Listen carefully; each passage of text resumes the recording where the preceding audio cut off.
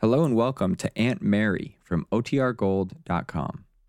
This episode will begin after a brief message from our sponsors. When you need mealtime inspiration, it's worth shopping Kroger, where you'll find over 30,000 mouth-watering choices that excite your inner foodie. And no matter what tasty choice you make, you'll enjoy our everyday low prices, plus extra ways to save, like digital coupons worth over $600 each week. You can also save up to $1 off per gallon at the pump with fuel points. More savings and more inspiring flavors make shopping Kroger worth it every time. Kroger, fresh for everyone. Fuel restrictions apply. Now for our story. It was early evening of the day Bill Meade's custody suit had opened. Exhausted and nervous after the long hours in court, Kitt Calvert, Bill's former wife, and supposedly the mother of the baby boy who was the center of the case, had gone straight to her own apartment in her father's house on their return from Huntsville. But she hadn't been able to rest. Now, having changed into a housecoat, Kitt wanders restlessly into the spacious living room, finds her stepmother, Jessie, there before her. Kitt, you certainly look different. Do I really? Yes. That scarlet housecoat you're wearing makes quite a contrast to the way you were decked out today for that appearance in court. What was wrong with my costume, may I ask? Nothing was wrong with it. But costume's exactly the word. As if you were gotten up to play a part in a play. That simple little black dress with the white at the neck. You look so helpless, so innocent. Of course I look innocent. I am.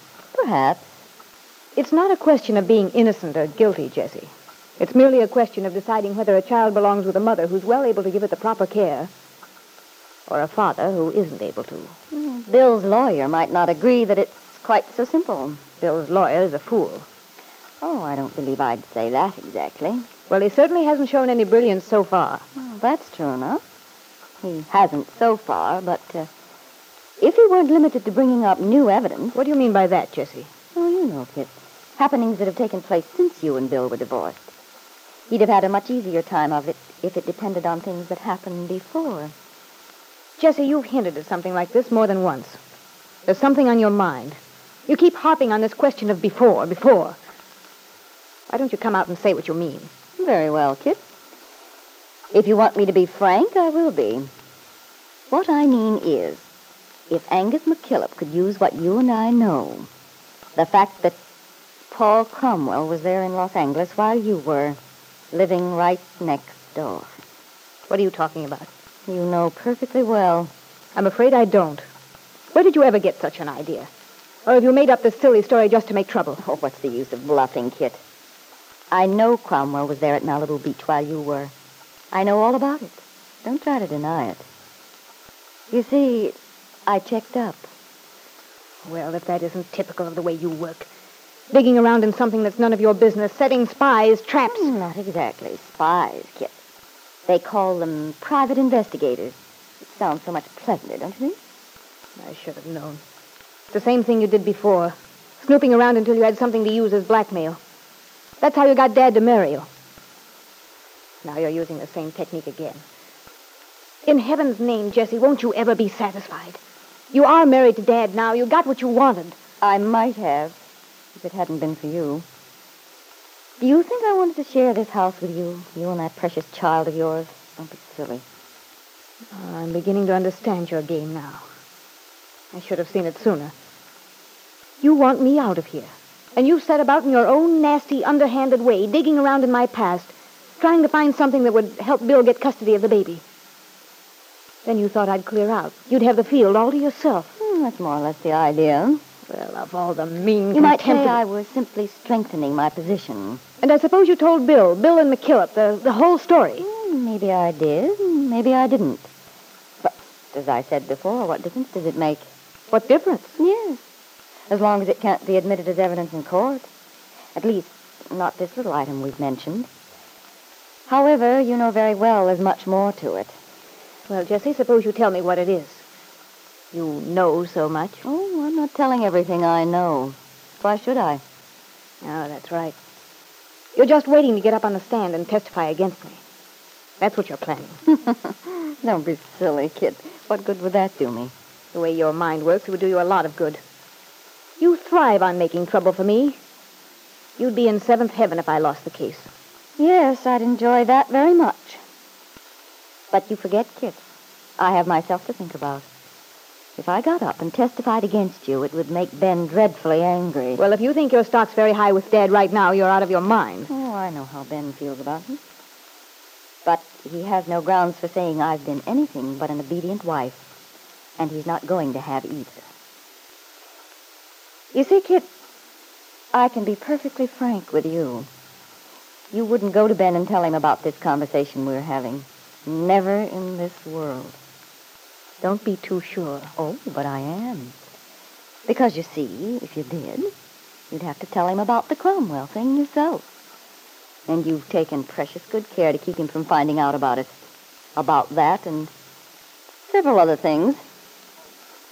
You've got it all figured out, haven't you? Mm-hmm. I've had plenty of time.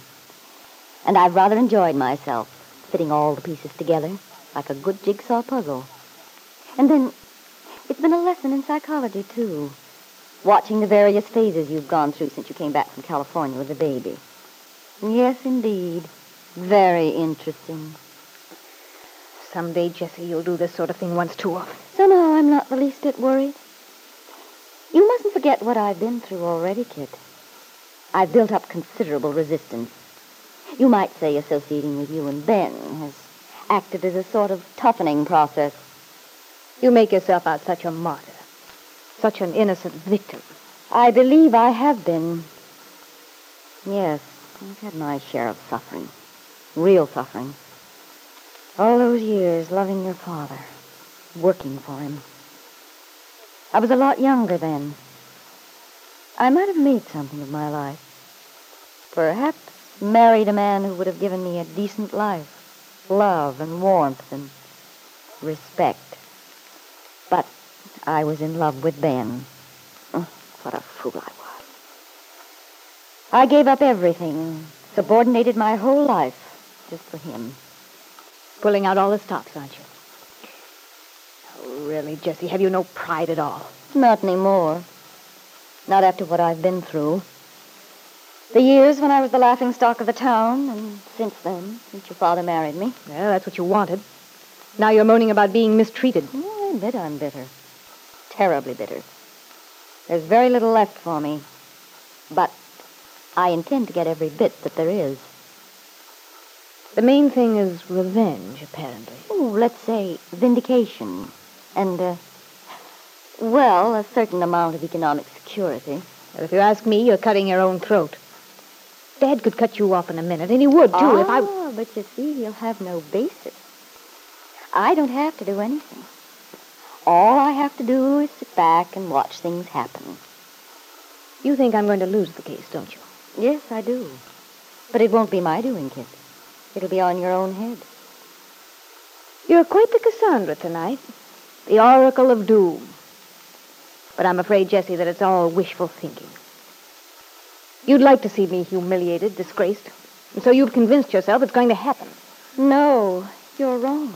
I'm sure of it. I have been for a long time. I've watched you. Watched the way you've reacted. Noticed how nervous you get at any mention of California. Of what went on there. Why, even when that poor little thing, what was her name? Mrs. Fenner, when she came here, you went into an absolute tailspin. Oh, for heaven's sake, now your imagination's really running away with you. A girl I barely know drops in for an afternoon, months ago, and you make a 3-act play of it. Well, it's merely another example of how unnaturally jumpy you've been. I'm sure it means something. And I'm also sure that before the trial is over, whatever it is will come out, without my lifting a finger. I believe your own actions, your own selfishness and contempt for other people, will eventually catch up with you. That's why I'm content just to sit back and wait. For a moment, Kitt had an impulse to do something violent. But then she realized how hopeless it was to strike out at the woman. Because Jessie might be right. The trial was started and she might be caught. Trapped in the path of the gigantic machinery she herself had created. The very thing which could crush her now.